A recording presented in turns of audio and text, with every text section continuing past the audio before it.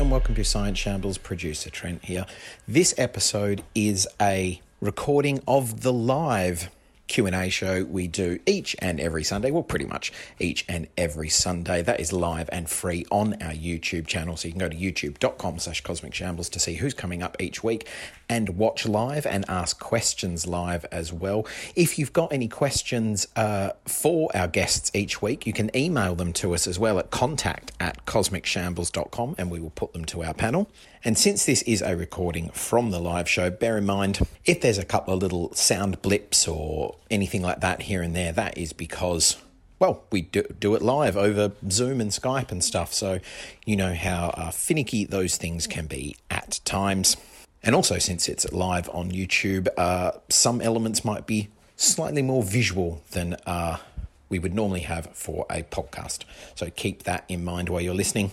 If you'd like to support the Cosmic Shambles Network, you can go to patreon.com/Cosmic Shambles and subscribe, and you get lots of extra stuff, as well as a warm glow for supporting all the stuff we do at Cosmic Shambles. The Tips for Existence series is exclusive to Patreon supporters, where Robin chats about meaning in a meaningless universe with lots of different entertainers and scientists like Tim Minchin and Brian Greene and Katie Brand and Neil Gaiman, Nicole Stott, Andrean, and lots more. And also there's the Uncanny Hour documentary series. That's exclusive to Patreon, where we look at some of the weird and wonderful bits of counterculture, like UFOs and the films of John Carpenter and Paul Jennings and Silent Running and all that sort of stuff. That is hosted by Robin with lots of special guests on that, like Stuart Lee and Alan Moore and pretty much everyone from the League of Gentlemen, Mark Kermode, Linda Marek, Jenny Rohn, Helen Chersky, Samira Ahmed, and lots more as well. Patreon.com/Cosmic Shambles. You can also go and rate and review the podcast 5 stars on Spotify and Apple Podcasts. That helps us out. Check out everything else at cosmicshambles.com. And now on to this week's Q&A show. I hand you over to your hosts, Robin Ince and Dr. Helen Chersky. Hello, welcome to Science Shambles, Sunday Science Shambles, Sunday Shambles. You call it what you want. We're here at 10 a.m. most Sundays. By we, I mean myself and Helen Chersky, who you're going to meet in a moment, and you're also going to meet shortly. Our special guest this week, who has been on this before, and we've done lots. It was on the 24-hour, which ended up being 25-hour live science show that we did at the end of last year, and lots of other things as well. Lots of 9 Lessons of Carols for Curious People and various others. Dr. Carl, but you're going to meet him shortly. Just quickly mention, if you have any questions that you would like to ask during the show, we've had loads sent in already, but if you have questions you'd like to ask, you suddenly think, oh, I must know this now, then just tweet those questions to @Cosmic Shambles, or you can also pop them in the live chat and our producer Trent will make sure that I see them. If you are able to support us via Patreon and you don't already, that will be absolutely fantastic, because obviously we're still kind of muddling through the not good year for show business or science show business or any of those things. So if you're able to support us via Patreon, go to patreon.com/Cosmic Shambles. And there's loads of other stuff as well. If you don't support us via Patreon, you won't know about things like Tips for Existence, where recent episodes include Rusty Schweikart from Apollo 9, who's always just a fascinating person to talk to. And also other astronauts include Nicole Stott, we've had it on, and also we've had Neil Gaiman and Brian Greene and Andrean and loads more. So all of that is available if you support us via Patreon, as well as doing lots of things like having you can actually watch us make the shows live, for instance last week or even this week, talking to David McColmont, the brilliant singer, songwriter and art historian, who will be next week's Tips for Existence, and also the Uncanny Hour series that I did with Stuart Lee and Mark Gatiss and Toya Wilcox and various others. So there's loads of stuff if you support us via Patreon. So if you can, please do. This will always be available for free, whatever. And I should also mention our very special guest on Tips for Existence this week was Helen Chersky, where we talked about lots of things that we've never talked about before, certainly not on this, but also about the makings of a scientist and her experience at school and how she became the inquisitive person that she is. Was it nature or nurture? Well, it turns out it's probably a muddle between the two, but you know that already. Also, tonight at 8 p.m, there'll be one of my Billion Thoughts shows. I've got about 10,000 words so far of notes. They're all just kind of one sentence things. So we'll see how many of the 36 pages I can get through tonight. So that's a Billion Thoughts. That is at 8 p.m. live tonight, and there'll be a Q&A and stuff like that as well. Next week, we're going to do something about conspiracy thinking and superstitious thinking. In fact, I had a very interesting conversation with a guy called Lee McIntyre the other day about his book How to Argue with a Science Denier, which is filled with some really excellent and interesting advice about what it is as human beings that makes us sometimes suspicious, paranoid, or drawn to conspiracy thinking. And that'll pretty much do it, I reckon. Helen Czerski, how are you? I'm doing very well. I was just thinking, as you said that, calling your new show A Billion Thoughts is one of the most intellectually honest things you've ever done. Not that you're not intellectually honest the rest of the time, but it is the most accurate reflection of what's going on in your brain. So I have This Week in Science, which is not just for the first time in how long have we been doing this now? It's been a long time. It's nearly a year and a half now. Yeah, it's not far off 18 months. Yeah. For the first time, I don't just have an On This Week in Science, I have On This Day in Science. It's the first time the day actually matches up, because it was on the 15th of August in 1934 that William Beebe and Otis Barton made their record-breaking at the time deep sea dive in a bathysphere. So they went under the ocean surface in a metal sphere, and they'd been sort of experimenting for a few years, and a lot of people thought they were bonkers. And that was the one where they got to 922 feet, and this was in 1934. So that's a long way back. So this is 30 or 40 years before Jacques Cousteau, and they'd gone through this adventure of no one. That at that time, deep sea biologists was very much, well, we fish it out of a net with a net, and then we know everything there is to know about it. And Beebe was like, well, what if it swims funny? What if it's actually doing something interesting while it's down there? And so they did a series of dives with this steel sphere that was 40 centimeters thick on the edges. And these two, by all accounts, quite tall men sort of squeezed into it with two windows, a big searchlight looking out at all the fish in the ocean. And their record-breaking dive was this day in 1934. And the thing that was interesting about it is that it was the first time a public fuss had been made about it. Like William Beebe certainly was seen as a showman. He was one of those people. He would be on shambles probably today, but he was one of those characters in history who he wasn't just a scientist writing dry kind of papers. He was out on the New York jazz scene, and he was partying all over the place, and multiple marriages, and a constantly evolving personal life, and all of that kind of stuff.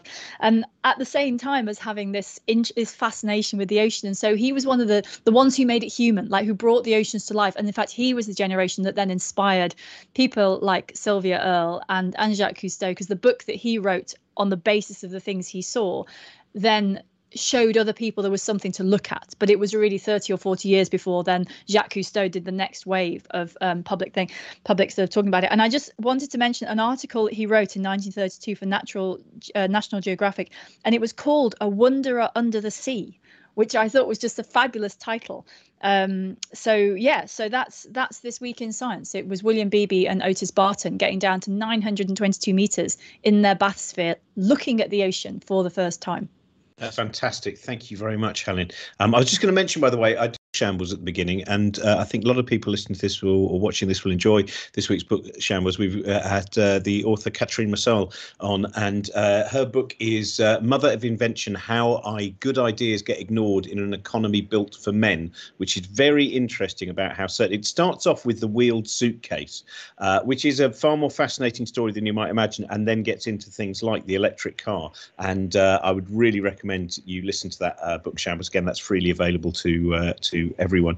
And it was a fascinating book. Now, on fascinating books, some people write one fascinating book, some people do 7 fascinating books, some people make it to 10, some people make it to 47 fascinating books. In many ways, the Bertrand Russell of his generation in terms of the number of books he's written. It's Dr. Karl. Hello, Dr. Karl. Ahoy, Dr. Robin and Helen, real Dr. Helen. You've got a PhD, whereas I'm not a real doctor. And I'll just be honoured with you, Dr. Robin. You'll say the nicest things. But that is so the latest book is, because I don't think we've done any shows where you haven't just finished writing a new book, and this is the Little Book of Climate Change Science, which obviously is going to be a very important book, because this is still something which a lot of people skirt over or think I haven't got time for now, and we're frequently misled in the mass media. So, I presume some of those things were the drive to write that book. Yes, I wrote my first story on climate change in 1981. And I've been following it for a while. And the good news is that we can both stop and reverse global warming. We can bring the rising carbon dioxide levels and the climate back down to what they were in the 20th century with the technology of today. We don't need new technology. All we need is politicians who see this as an imperative.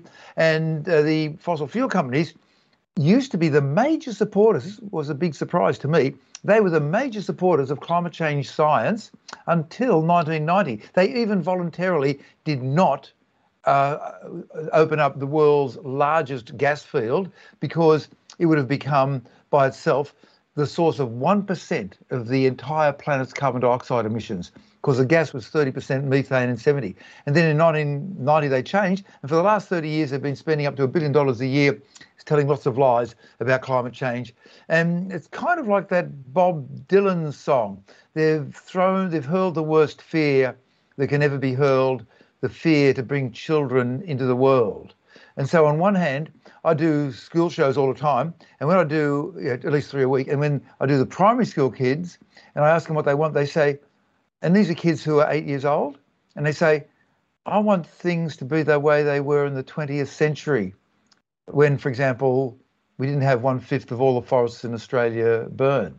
And so they're treating the world like their little toy, and they've embedded, knowing that climate change was real, they've embedded fossil fuels everywhere, knowing that they were doing a bad thing, just so that a few dozen companies could get fabulously wealthy. And this book finishes off with an optimistic thing. We can fix it. We just need different politicians.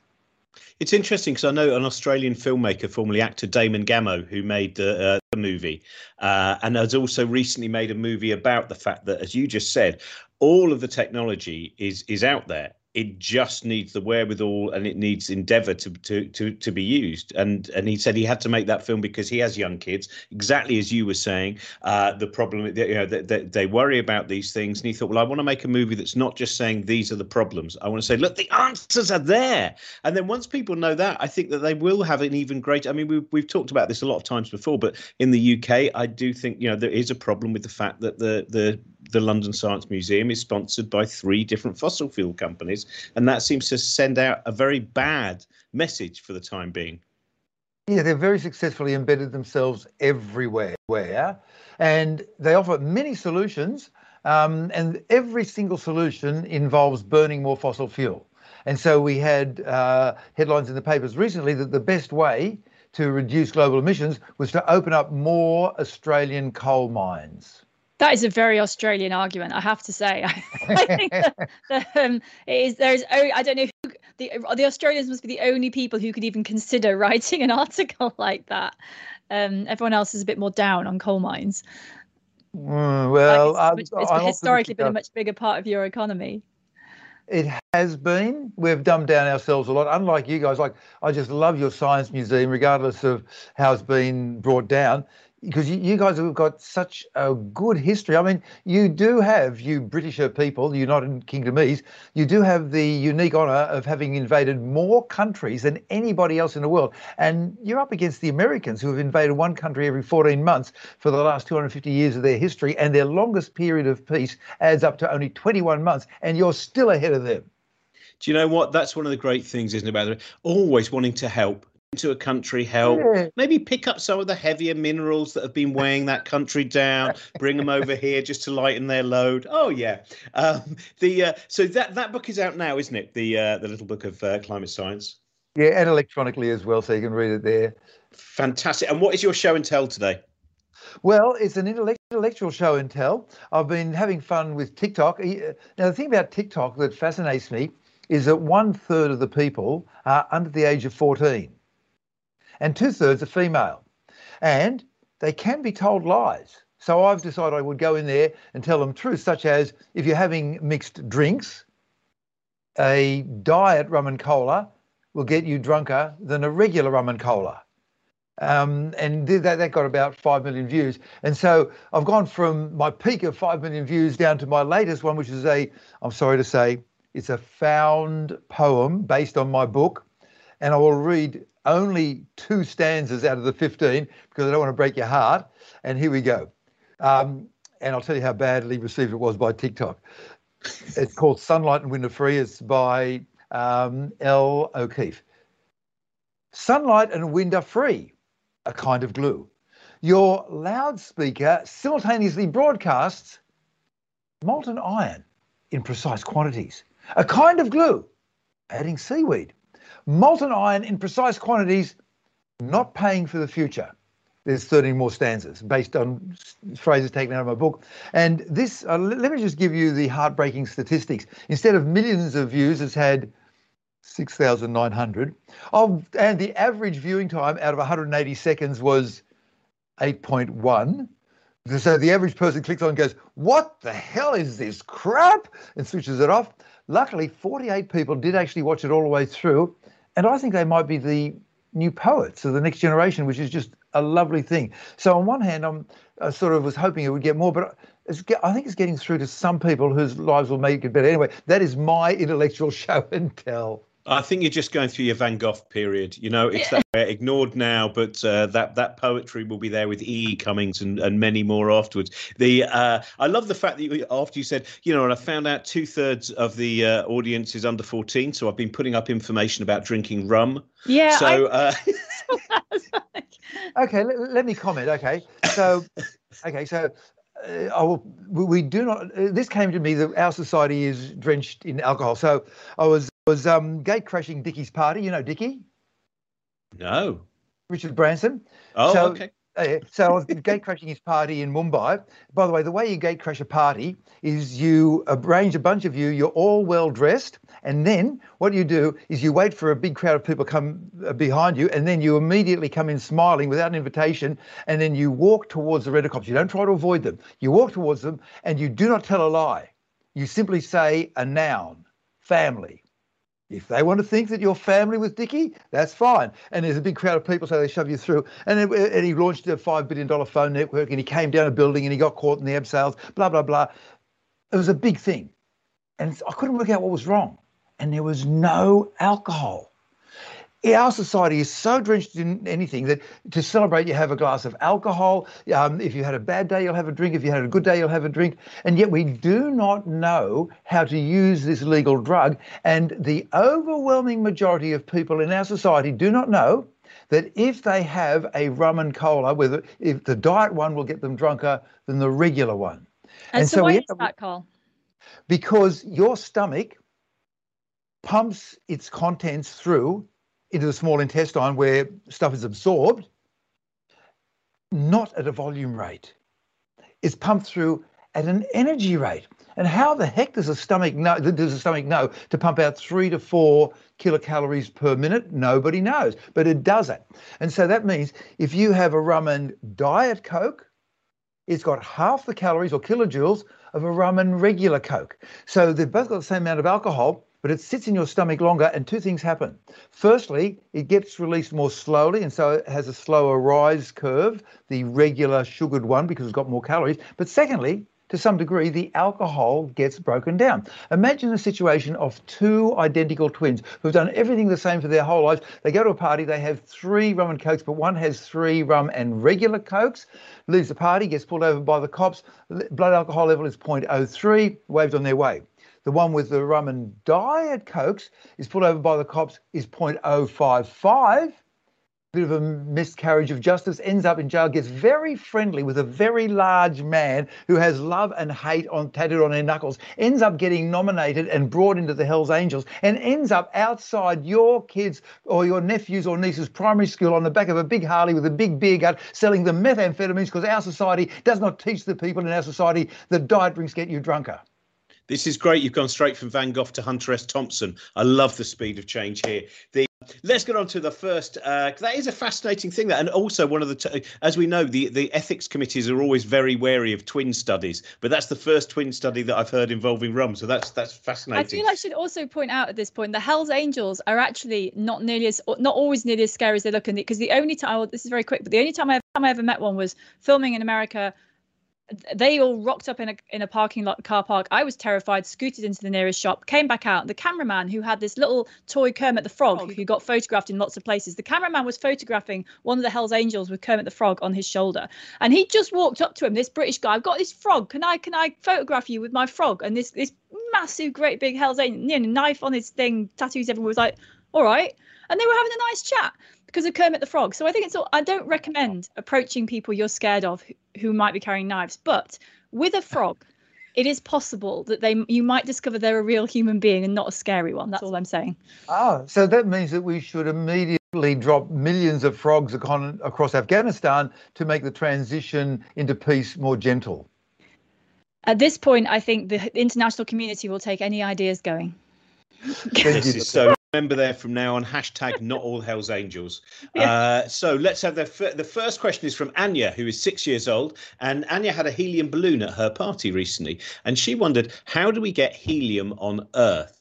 Also, if helium is lighter than air, why does it not get squashed to the ground by the air molecules? So, Dr. Karl? We get helium as a byproduct from oil wells.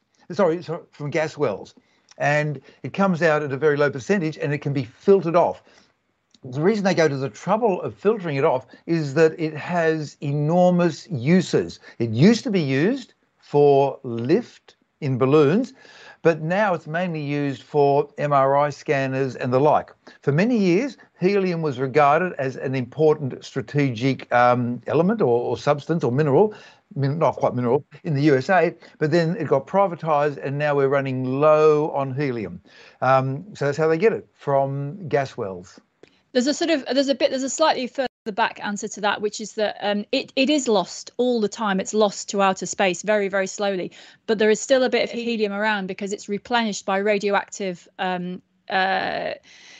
elements decaying within the Earth's crust. And the consequence of their decay is that they produce what become helium atoms, helium nuclei. So there is a source of helium that is constantly being refreshed from inside the Earth, and that finds its way out. So it is absolutely true. It's lost to space because it's very light. It disappears to the top of the atmosphere and gets lost. But there's another source in from the bottom. So that's why we have a continual supply of helium, but it is in short supply. Dr. Helen, is that what they call in physics alpha decay? So the alpha particles, helium nuclei, yeah. So it's constant radioactive decay that throws off alpha particles, which become helium nuclei. And so even though you do have a constant new source of it. Brilliant. Thank you very much, Anya. I hope that answers. The next question is from iPatroni, who says, I know this, it starts off by saying, I know this is probably really basic. And I say to everyone watching this, don't worry about whatever your question is. Don't think, oh, that's probably really basic. Because actually a lot of very basic questions are ones that we never learn at school. And we then pass through our life then being too worried to ask that question because we think we should know it. Don't be scared of whatever question you have to ask. If it comes from a place of curiosity, we are happy to try and answer. Well, I say we, Helen and Dr. Karl are happy to try and answer it. And I sit most of these out. But iPatroni would like to know, he says, I don't understand how it's possible to have an electric field in a vacuum. Helen? So fields are a slightly weird concept in a way, because what it means when a physicist says a field is that it's something that's got a number at every position in space. So if I was to take the temperature of the room, for example, maybe it's a bit cooler near the window and warmer near the door. At every point in space, there's a measurement of temperature, and that is a field. So with an electric field, there is, because of the way space works, there is the potential for an electric field, but it could be zero anywhere. But the point is, it's got a number everywhere in space. Everywhere you go, you can say, what is the electric field here? Not is there one, but what is it? It might be zero, but it's still there.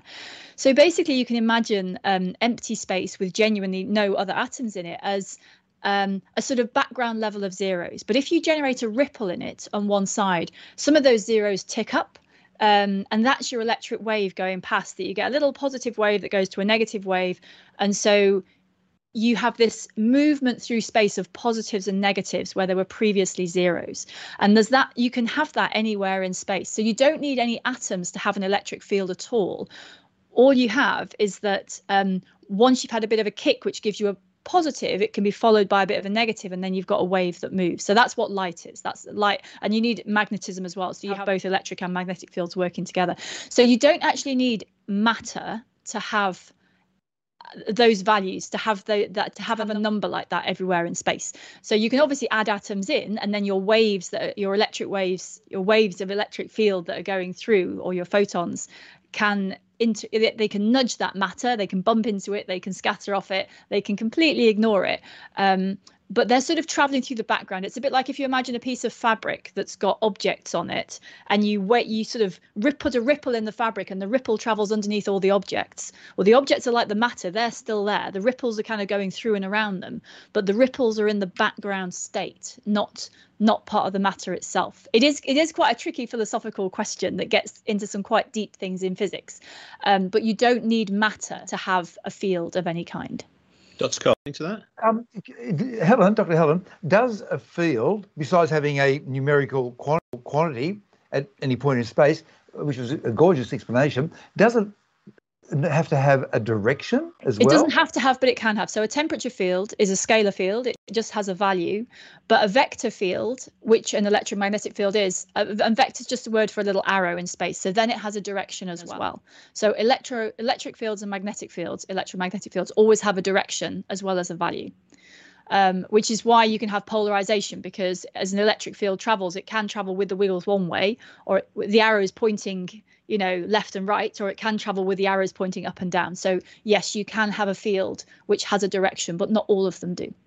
Brilliant. I'm going to take Steve's question now. This is to you, first of all, Dr. Carl. Steve wonders, he says, sometimes out of the corner of my eye, some screens appear to flicker, but when I look directly at them, they don't. Do rods and cones in different places in the eye, fire and reset at different rates? Or correct. The flicker fusion rate is the term you're looking for. And let's forget the rods. So in your eye, roughly a globe, roughly 25 millimeters, an inch, a golf ball in diameter, you have in each eyeball a layer called the retina, which is 0.3 of a millimeter thick, and it covers most of the inside. In the daytime, you almost certainly use just the cones. And the way I remember it is C for cone, C for colour. And they operate over the colour band from 400 to 700 nanometers. And we have, most of us, 3 different types of cones that are sensitive at different wavelengths. The blue at 440 nanometers, the green at 525, the red at 575. Forget the rods, they're at night time. Now, they have different, and here comes the term, flicker fusion rate. If I show you one frame of my holiday photos per second, you go, I'm seeing flickering. But if I get up to about 25, you see it as a continuous thing. Now, in the center of your view, I forget the exact number, but I think it's sort of like about 20 or so, 18 or 20. In the center of your field of view, once you get up to about 18 or 20, or some number around there, the individual still pictures become a continuous, seamless thing. But the flicker fusion rate is lower on the corner of your eye. And so in New York, when I was traveling on the subway, I found, and by the way, on the subway, I thought, that's weird. They just look like Edison screws. What's to stop somebody from stealing them? And so I asked the person next to me, and he said, try it. And I did. They put them on with a special counterclockwise thread so they won't fit into the screws that you have at home.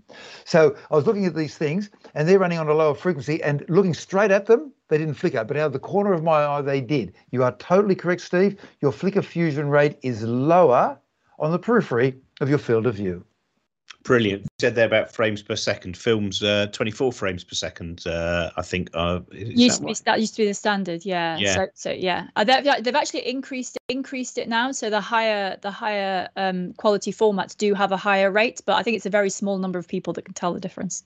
There's also a very odd thing about the fact that when on television they would run, I think at 25, the equivalent of 25 frames per second. So because I remember when I was a kid and I was like taping things off the telly, and I would look up the length of a film, and then I would go, oh, hang on a minute, actually this is a 100-minute film, but that means it'll run at 95 minutes, I think, when it's on television. Oh, really?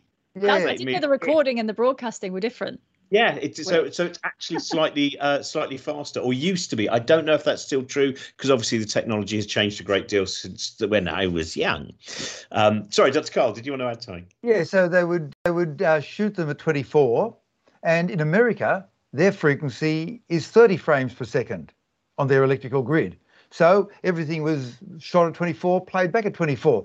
But in Australia, where we run at 50 frames a second, 50 cycles per second, it was really easy to make an electronic circuit that would then drop at 25. So that's why the 24 frames a minute movies were played at 25, because it was cheaper to make a circuit that would run at half the local mains frequency. What's your mains frequency in the UK, 50 or 60? Oh, I don't know, Helen. Oh, you've caught me there. I think it's 50 here, isn't it? I work so much with both American and British systems.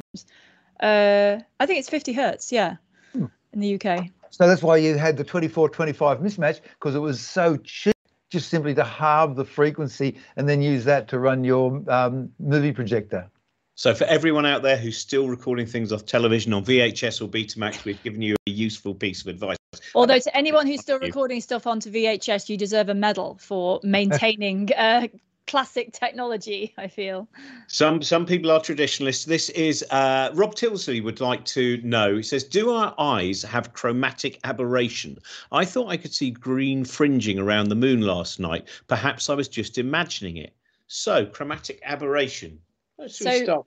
Oh, go on, Helen. Yeah. Well, so we should explain first what chromatic aberration is. And what it is that if you have a lens, so you imagine a kind of classic lens, which is kind of bulging out a bit on both sides, and it will focus an image to a point. You can measure exactly, say you take a red laser beam, you can measure exactly what point the lens will focus that light to. So you send not a laser beam, but a red light on one side, and it goes through the lens, and then it will come back to a sharp point, to a single focused image. And so you can measure exactly how far that is for red light. But if you move to green light and then blue light, that focal length changes ever so slightly. So if you have a simple lens system, then you can't have everything, all the colors perfectly in all focused at exactly the same plane. And that's why camera lenses are really expensive. It's because they've got multiple lenses inside. You know, if you look at the on the old, you know, there's big old cameras where you could change the lens on the front. They've got multiple lenses inside to correct for this problem, so that all the colors come back into focus at exactly the same point. So that's what chromatic aberration is. I think we do have a little bit of chromatic aberration, but it's really small, because the pupil of our eye is really small, so the aperture is really small, but also the lens is very close to the back of our eye, to the retina. So I think chromatic aberration in humans is minimal. What I do think about the green thing around the moon is that is probably an atmospheric effect that is due to light, to ice crystals, or to water droplets in the atmosphere causing a ring. So I would say that was probably a thing that was outside that person's eye rather than inside it.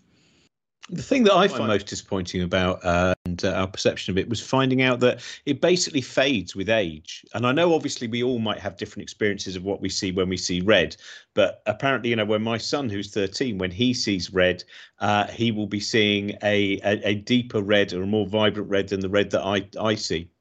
So life literally does become more grey as you get older. That's very sad, isn't it? It's anyway, the Nesta would like. Dr. Carl. Yeah, so in the eye's lensing system, you've got the cornea with an optical power of about 35 or 40 diopters, and that's not adjustable. And then behind that, you have the lens, which when you're young can adjust between 2 and 18 diopters. And then as you get older, because the lens keeps on growing more cells, the lens gets stiffer, and so this flexibility goes down. And by the time you're 40, you've got a range of only 2 diopters. By the time you're 70, you've got 1 diopter.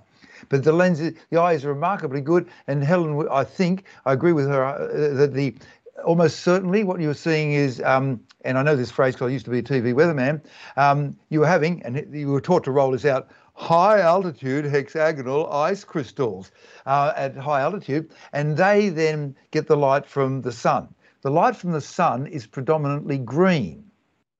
and it lands on the moon, which is pretty black, and reflects it. So if you're in a dark adapted area and you won't be seeing this with your rods, but if you can have enough light to stimulate your cones, you can see this moon bow. And if you're very careful, if you're very lucky, you can see a bit of greenness, or alternatively, it could be something wonky with your eyes. And what happens with age, by the way, is that you end up with the yellowing of the eye, and you get the cataract situation. And so there are many famous painters who have had cataracts removed, and then suddenly they paint so vibrantly again. Well, there's a famous example, isn't there? Is it Monet who had the lenses of his eye removed and everything became purple? All his drawings went very purple because he could suddenly see ultraviolet, which is one of the things your lens cuts out. Is it cuts out UV, and because he had it removed, he could then see ultraviolet, and so the colours, everything shifts to the purple. So it's an extreme way to gain super sensing vision, but apparently it does work. You can't focus very well on anything, but you can see UV. And sorry, just Carl. Yeah. Oh, sorry. During the second, we discovered that you could put an artificial lens into the eye because young British pilots were getting shot at during the Second World War. And bullets would hit their aeroplanes, and bits of metal and perspex, which the Americans don't call perspex, they call it something else that'll come to me in a minute, would go everywhere, including into their eye.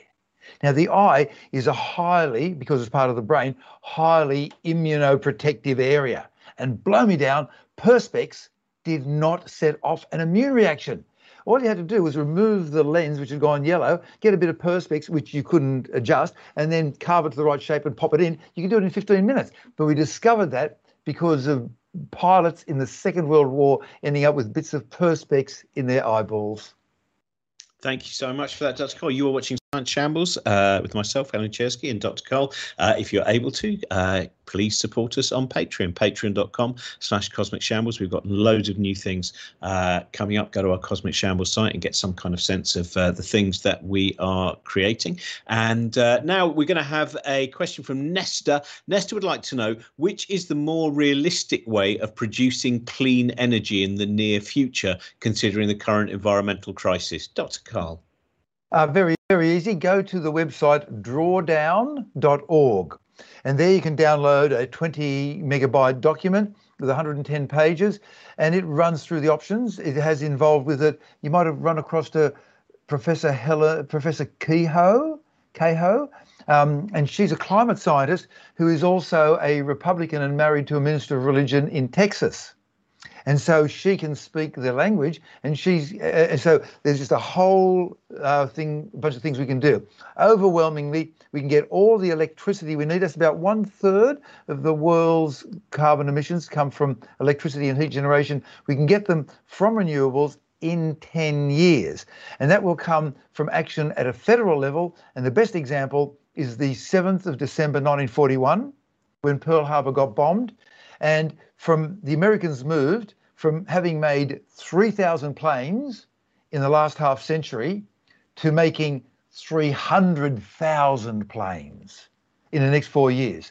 And so from the American point of view, their part of the war was won as much in the machine shop as with the machine gun. The point is, renewables will do everything we need if we have a worldwide grid. Well, so on the specifics then, so renewables at the moment in the UK, 41% of our electricity generation this year is already renewables. So the thing about renewables is that there is no one best technology, and this is something the world's going to have to get used to, that there isn't a golden bullet, we just do this. Since nuclear fusion hasn't yet been made scalable, there's going to be different solutions in different places. So it's going to become very dependent on where you are, and there is no this is best. In the UK, what renewables are really good at is they produce a lot of energy, but what they don't do is something you can turn on and off at will. So what you need, actually, the big thing that is coming down the line is storage solutions. Because what you want is, when you've got a wind turbine, you want to be collecting that energy all the time, even if no one needs it at that point. And so the energy supply that you're going to need is going to be paired with a storage solution. So if you've got a wind farm, maybe you'll turn that into green hydrogen, maybe you'll put it in a battery, maybe you'll put it into a sort of big rotating thing that stores rotational energy. so renewables can do the job, but only if you have what we call baseload power, which is the absolute backup that is always there. And at the moment, that's what the fossil fuels are doing that the renewables can't do. But if we improve storage technologies, then however you get your energy, you can store it up when it's plentiful, and then you can use it as your baseload when it's not. And this is the reason that there is a debate about nuclear power, because nuclear power is very good as a baseload. It obviously has other downsides. It doesn't emit carbon. So there is a debate about how you view nuclear power in this thing. But basically, wind and solar will get us a long, long way. And then there are other local solutions, depending on where you are, depending on how remote you are and what the weather is and what the climate is where you're like. But wind and solar can do a huge amount of the heavy lifting here. But we do need the storage solutions to go with it, and they're being built. It's all these technologies are on the way, and we can get to some of them very, very quickly. So yes, but wind and solar are going to do the majority of the heavy lifting. We're going to go straight through the next question now. This is from BlueMountainsAtheist.com, and this, I think, is probably one of the questions that many atheists have been asking in the Blue Mountains for some time now. And that question is, where do farts go when you hold them in? They give you bad breath. So it is not yet... Okay, so firstly, the ancient Romans had a thing called a diverticulum. So they had these long straight roads, and every now and then there was a turn off to one side, and you'd go down this long pathway, and then at the end would be a roundabout, and there would be everything that you needed to keep you provided for the next day, food and drink and horses' supply and food, and then you'd go on. So you go into this outpouching called a diverticulum. This name is also used for a condition in the gut where you get a bulge coming out the side. And it was thought that holding in the farts could cause diverticula, the plural. And at the moment, the thinking is probably not, but the gas does cross the membranes and go into your bloodstream, and to a minor degree can cause some degree of bad breath. But overwhelmingly, bad breath is caused by other causes, but it can end up there coming out through your mouth. We should perhaps add what happens when they go out is that the average lifetime of methane in the atmosphere is 7 years. So, it's a natural human function, but every time you've done it for the last 7 years, statistically speaking, still in the atmosphere somewhere. It's not a hero's death, though, is it? I mean, it's not going to, even if you do hold them in for the sake of the planet, somehow that's the story. When Mark tapped that, it's going to be written about very differently. Linda Scotty, who's aged 8, hello, Linda. She would like to know, could a static shock ever be so severe to actually cause you harm? Dr. Karl. I reckon it could. The brain runs on many things. It runs on a blood supply, and it runs on hormones, and it runs on electricity. And I'm reckoning that it could. The way that, in general, that electricity kills you is that you have electricity coming through many times per second. Now, the current in your heart that causes the muscles to contract is, I can't remember, I think it's of the order of maybe 30 or 50. It's related to the so-called safety switches, which are core balance relay detectors, but say it's about 30 milliamps. And so when your heart beats, that's being triggered by this current of 30 milliamps. It comes from the neck down to the the sinoatrial node above your heart, and then to the atrioventricular node into your heart, and then to the actual muscles in your left ventricles, and it causes it to contract. It turns out that around 110 to 240 volts will give a current of about the same magnitude as your heart normally uses to fire, but it's coming through 50 or 60 times a second, and you go into the so-called fibrillation, which is like a sort of a bag of worms and not effectively moving. Look, I don't know, Helen. I'm guessing that a single shock could set you off. And the reason I'm thinking this is that we keep on having cases of healthy young athletes, male and female, who suddenly drop dead. And what we are working out backwards is that they have a tendency to go into fibrillation anyway. And I'm thinking that could cause problems. Helen, help me on this one. So I think the athletes things are separate. That's to do with the internal workings of the heart. The thing about static electricity is that in order to have it, so there's two things here which we should probably clarify, which is static electricity is electricity, they're kind of electrons, or the absence of electrons that's built up on the surface, and you touch it and suddenly all the electrons rush to wherever they weren't. But you can only move as many electrons as there were to start with. So if you touch, if you have if you're charged one of those kind of metal balls you get at science fairs and it's charged up and you touch it and you get a spike, the maximum that can move is what was built up on it to start with. And it's really hard. It's really, really hard to build up loads of electrons in a static place because they tend to leak away into the atmosphere. So actually, most static shocks you come across are probably safe purely because it's so unlikely that you would come up against something which has built up enough charge to do you any damage. The most extreme examples you get are in really dry environments. So I used to live in Rhode Island in America, and in the winter when it was super dry and super cold, touching my car, because that was the only time I've ever owned a car in America, was what would generate a shock. And it's because charge could build up, but it took a really extreme environment for that to happen. So the other thing that is separate, which is separate to the question, but we should probably just clarify, is that you can also have a continual supply. So if you stick your finger in a plug, as Carl was saying, you get a positive and a negative and a positive and a negative, and it's oscillating backwards and forwards. But in theory, you could have a battery which just keeps dumping charge on you, and that could probably do a bit more damage if there was enough of it. If it produced a high enough current. It's not the voltage, it's the current. So static electricity is unlikely to be able to build up enough to do any harm unless you're really trying, basically. So Helen, what about the military industrial situation of, and you would know about this more than me, a Van de Graaff generator? So Van de Graaff generators are it's only what you can build up on the outside of the sphere. So Van de Graaff generators are those things that you probably saw at school, where there's a kind of little belt that runs below and there's this sort of metal helmet at the top, and the belt runs, and then every so often if you touch the metal thing, you get a shock, or you can generate a spark. But they can only build up to a certain amount. So basically that belt runs and there's friction, and it adds electrons and it adds electrons, but then they start leaking away, and at some point the rate at which they're added is equal to the rate at which they're leaking away into the air. So even a Van de Graaff generator can only generate a certain amount. It's only as many electrons as it's got on it. And once you can't put any more there, then it doesn't go any higher. So that's the maximum you can get. And it will all be discharged in a single spike.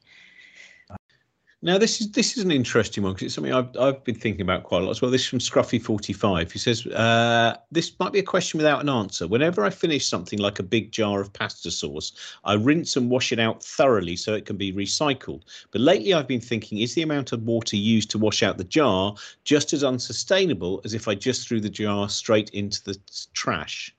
And so that's because sometimes, especially some of the very small items that you might be recycling, and the effort involved and the power required, and then the whole kind of landfill issue. I don't know who, Helen, or Dr. Carl, do you want to? Oh, sorry, go on, Helen. Well, I did read something on half of this, because half of this is whether you should wash it, and the other half of it is how much energy does it take to wash it. And I definitely did read an article recently that said that washing it definitely makes it easier at the other end when they're recycling it. It uses less energy at the other end if it's clean going in. So there's also the consideration that if what goes into the recycling process is clean, they need less water to clean it off. But I don't know about the balance. Maybe Dr. Carl does. I think it would vary depending on your local conditions. Certainly, I've actually been into the recycling centres, and they ask me to get the message out, please clean it. Don't leave it stinky. And stinky is one thing, and difficulty in getting it clean. And if you can't get it clean on the first couple of goes, they just chuck it anyway. So that's good. And it all depends, secondly, on your local water. Now, in my case, I've got an underground swimming pool at my place, about 50,000 litres.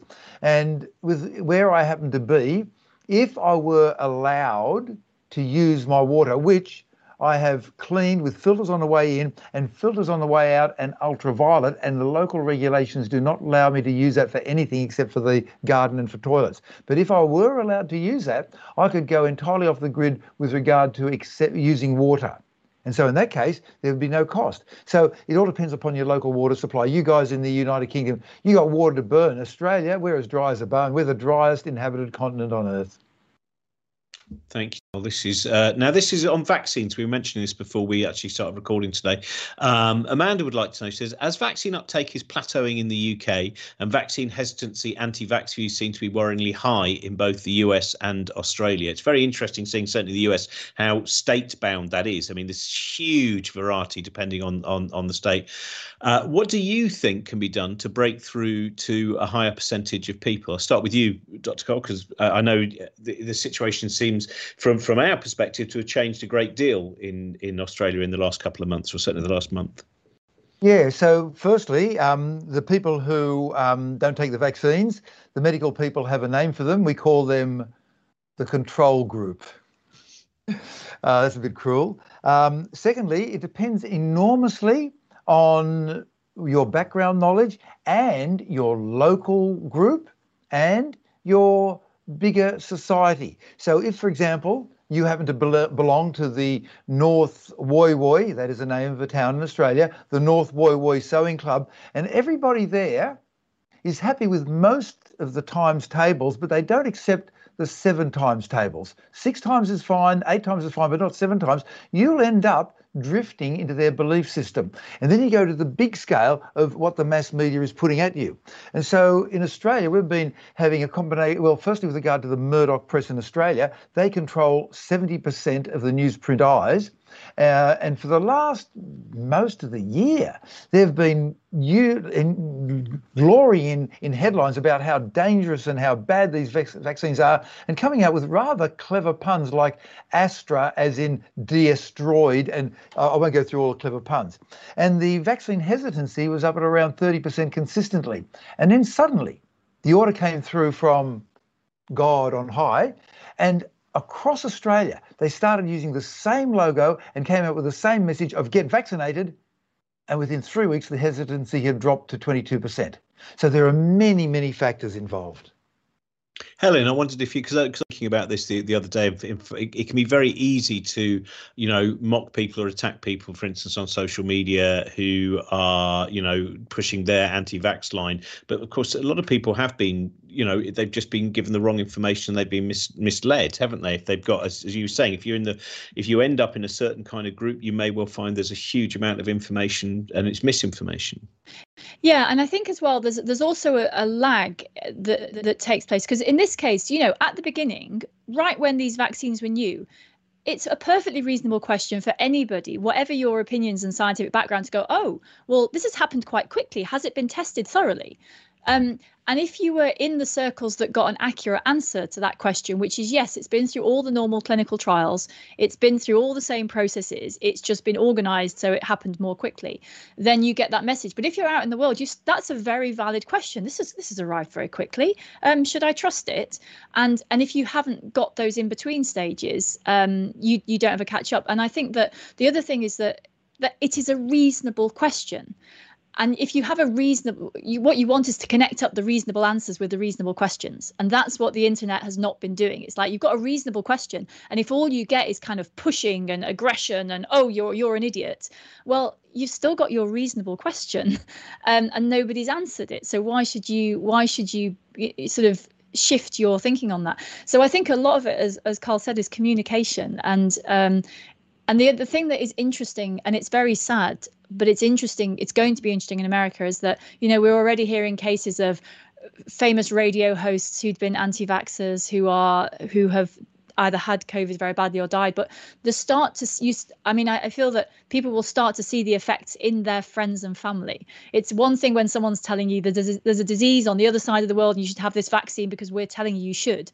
And it's quite another when people are suffering from this disease. And so you have to, I think you're never going to change anything if you don't listen to the people who have the opposing view and actually get at what their real concerns are. Because if we're scientists, if we've got a scientific point of view, we can answer those questions. So why are we not being polite and answering their questions? And obviously, if you're pushing against a very anti-vax kind of thing, that there's a lot of aggression coming the other way. But in principle, what you've got is people who just want to be safe. And if you answer the questions in a non-aggressive way, we need to build bridges at this point, I think, to say, well, here's the information we have. Why do you think what you think? What really worries you? We can show you. So I think there needs to be much more careful communication and And otherwise, the people who suffer are going to be the people who don't get vaccinated more than anybody else. And it's not a fair situation. People are talking about kind of a new type of Darwinism, but if they've been given bad information, they're not stupid, they're not idiots.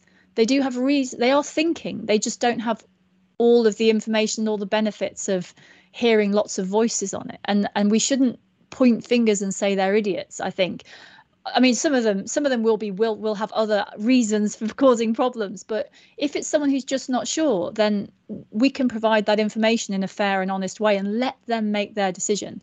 But I think the worst thing that could happen is mandated vaccines, because then everyone's like, oh well, why anyone who was hesitant before just becomes militantly against. So we just need to remember that these are human beings, and it's really hard because it's really worrying for everyone else.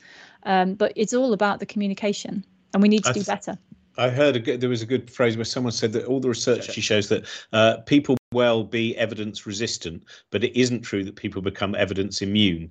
Unless obviously you have that dogmatism which exists. And I think that's one of the things. I mean, I think one of the most reprehensible things is to see various news broadcasters, columnists, etc., who are peddling an anti-vax line while at the same time have been vaccinated. And that's where I mean, that bit of, and I think, I don't know if either of you have rules in terms of when you are sometimes discussing things on Twitter or whatever social media thing, because I find that some people you can just see, they've been given the wrong information, and you might tweet them 3 or 4 different articles from reliable sources, and then normally by about the 5th tweet you find out if you've got a dogmatist and that the resistance is perhaps too great. And I don't know if you find how far it can be it can't take very much. So my mum told me the other day, she said, oh, there's this guy I cycle with who's not very sure about vaccines, and he's saying all these things, and she said, and I've told him all this stuff and he didn't pay any attention. And so this is not, it's intended to be self-aggrandizing. It was just an interesting example. And she said, then, well, my daughter thinks it's real. And he was like, well, who's your daughter? And she said, oh, well, she does all this stuff. And then this guy went and looked me up, and he was like, oh, well, if she believes it, it must be all right. And it was just such an interesting example of it doesn't take much, right? It doesn't necessarily take much. It's just a trusted, someone who sounds like they're trustworthy. Then, you've got something you can believe in, and it's not just us and them. And I think that's why, and there have been cases where this has been, oh, this person, and I'm not a vaccine expert. I can read scientific papers, but, and they've said, well, this person, that's why there's been all these faces, right? All these different doctors, all these different respiratory cardiology, respiratory consultants. These are all trusted people. And if you hear it from a trusted person, and it's just trusted people are different for everybody. And I think the more trusted people, whatever that is you have out there with the same message, the more you break these barriers down. So it's more about the trusted person than the message quite a lot of the time, I think. And as you said as well, it's not the intelligence thing. There's been a lot in the press and in the media this week about the man who was kind of filming himself saying, I'm not going to take the anti-vax, and now I've actually got COVID and I'm glad the antibodies are going on. And then he died. He died in 11 days, and his wife's been appearing on various things saying, I believed him. And, he was someone who had a degree from Cambridge. And the other side of it, sometimes you say it's because someone's stupid, and sometimes it's because someone goes, I'm so intelligent. Yeah. And both sides, it's the more intelligent people are better at picking the evidence that supports their pre-existing view. That's what humans are really good at, is they're really good at finding the thing that proves they were right after all. Carl.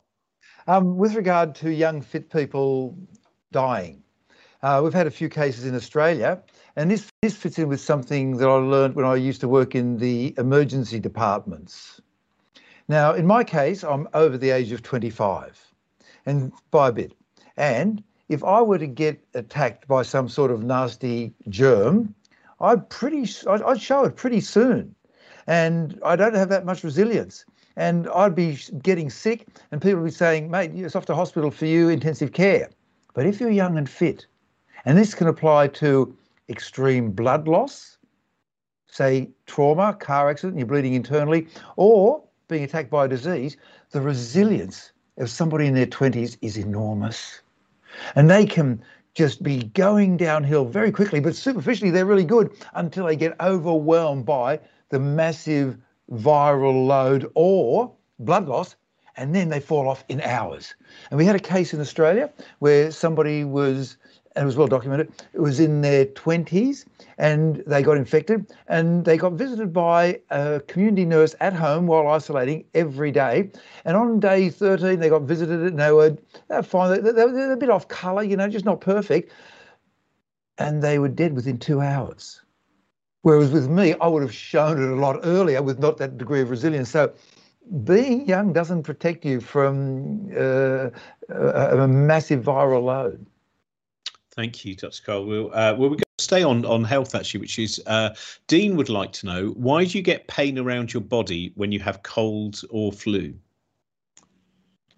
You're getting, that's the difference between a cold and a flu. A cold tends to be localized mainly to the upper respiratory tract. And you do get some degree of sensation there. But the flu virus is quite different and travels through your entire body and then gets attacked by your antibodies everywhere. And so it is classic. The cold will just give you a sniffly nose and you're feeling unwell. But if you've got sore muscles and joints, that means that the virus is in those areas and is being attacked by your antibodies. And then you get local effects such as inflammation. Now, for the average person, inflammation means a bit red, maybe swollen. In medical school, it's 3 weeks. And you come out the other end thinking, oh my God, if you want to scare yourself, look up inflammation in Wikipedia. And when you get to the end of it, think, okay, that's what's happening around my body. No wonder I've got pain everywhere. Brilliant, thank you. This is we're on to. I'll start with you on this, Helen, because it's more poo chat. Because Gemma has felt that we've really been leaving that. I've got a great poo fact. We'll do this, but I discovered a great poo thing this week. Anyway, carry on. Just remembered. Well, Gemma would like to know. So it's been a long time since there's been any poo chat on a Sunday. I reckon it's at least 3 weeks. So I want to know why different mammals, regardless of size, have different sized poo. Kangaroos are huge, but do lots of little pellets. Dogs do human-sized poo. Again, that does actually depend on the dog. But cows do massive pats. Is it all just diet, Helen? Well, so. There are two things going on. One of them is the amount of whatever your food type is, it comes with some other stuff. Like there's the nutrients you want, and then there's other things around it that might be cellulose, which is the sort of woody bit of plants. It might be just stuff your body can't use. It might be bits of bone or other things you've swallowed. And so all of that is going to be what's left over. So the first thing is that if you're a herbivore, for example, you need to eat a lot because grass is very nutrient poor. And so you're likely to have more coming out the other end because you can't use such a high proportion of what you've got. And then the size of the animal will make a difference. I mean, if a dormouse produced anything the size of a cowpat, I think everybody would worry. So I think the size of the animal does matter, but their diet, how nutrient rich their diet is probably the critical thing. And just on the topic of kangaroos, I will add my favourite poo factoid from this week, which I read in a book, and which I can't recommend yet, but I will soon. And what this book says is that and Dr. Karl probably knows about this, when cattle were first farmed in Australia, they were brought to Australia from other countries, and because Australia is a dry country, as we've heard, kangaroos and mammals in Australia produce very dry poo, but cattle produced very wet, sloppy poo.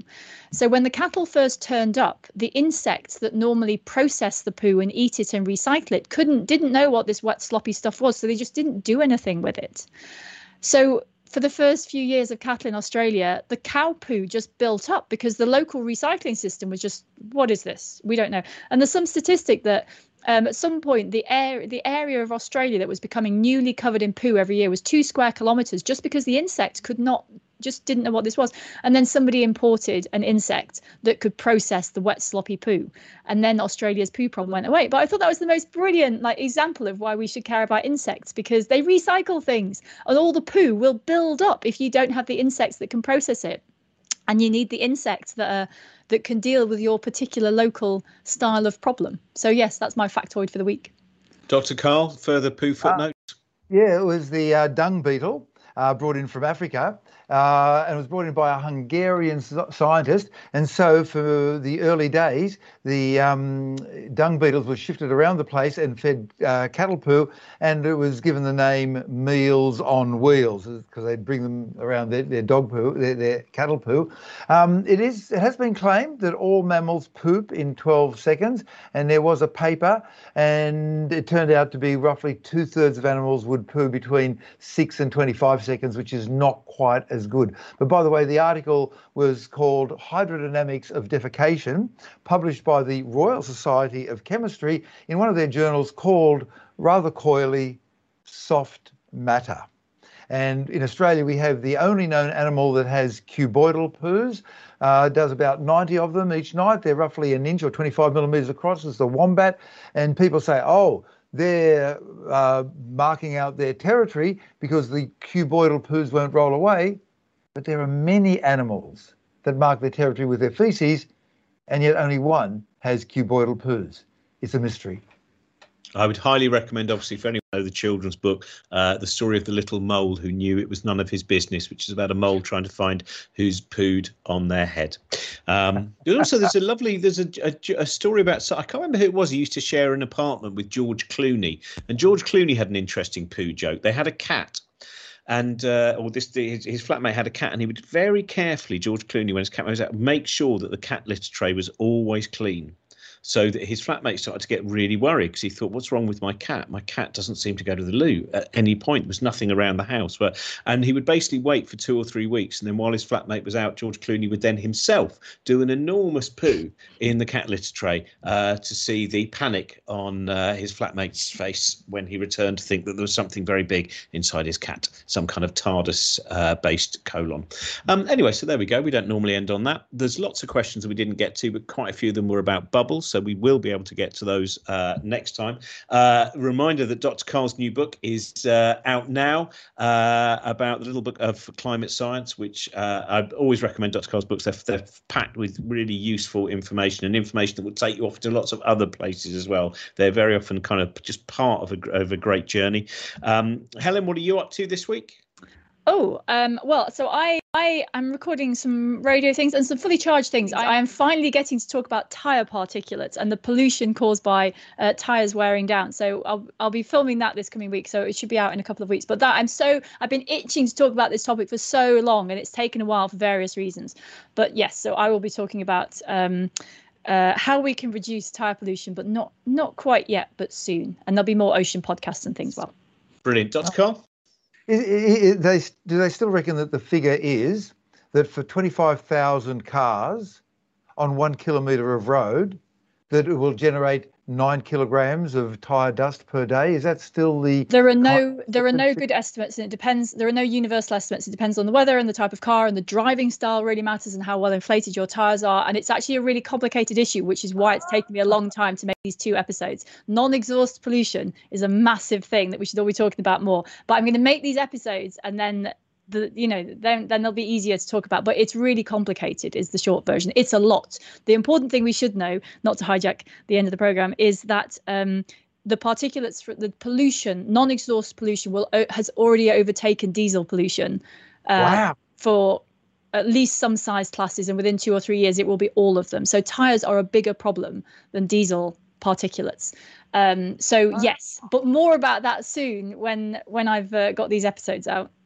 Brilliant. I'm going to go off and I'm going to be doing the talking book of my next book, The Importance of Being Interested. That's what I'm recording this week. And that book is going to be available in October. And I'm doing a 100 bookshop tour, starting at the bookshop of my childhood. I'm going to be signing books in Chorleywood Bookshop on the 7th of October. And then I'm off to Glasgow and Manchester and Penzance and Swansea and Margate and about 94 other destinations. Have a wonderful week. And thank you, as usual, to our producer Trent Burton, and I'll be back with the A Billion Thoughts show at 8 p.m. tonight, which will be live and also have a Q&A. Thanks. Bye-bye. Thank you very much for listening. Support us at patreon.com/Cosmic Shambles. Check out all the other stuff over at cosmicshambles.com. Follow us on Twitter at Cosmic Shambles or Cosmic Shambles Network on Instagram and Facebook. Bye for now. This podcast is part of the Cosmic Shambles Network.